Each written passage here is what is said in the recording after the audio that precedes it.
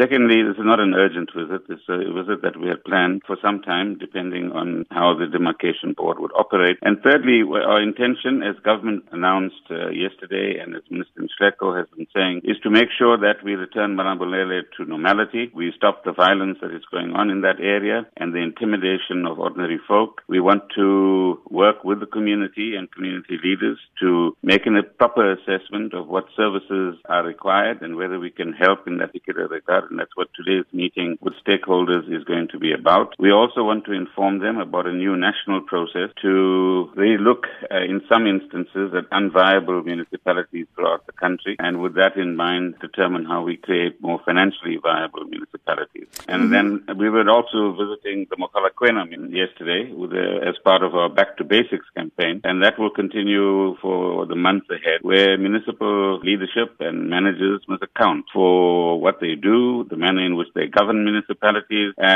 in order that they meet the criteria set out in the Back to Basics campaign. And that's what I wanted to ask you about, Minister, actually those allegations that have been leveled, allegations of maladministration of funds and poor service delivery with regard to the Thulamela municipality. So you are looking into that at the moment. Well, all we want to do is to make sure that there's an equitable spending of money, that the investment in the area as a whole is done in a balanced way. And we can't do this by shouting from the rooftops. We need to sit around the table, put our heads together and create a climate of cooperation, which is what government is trying to do.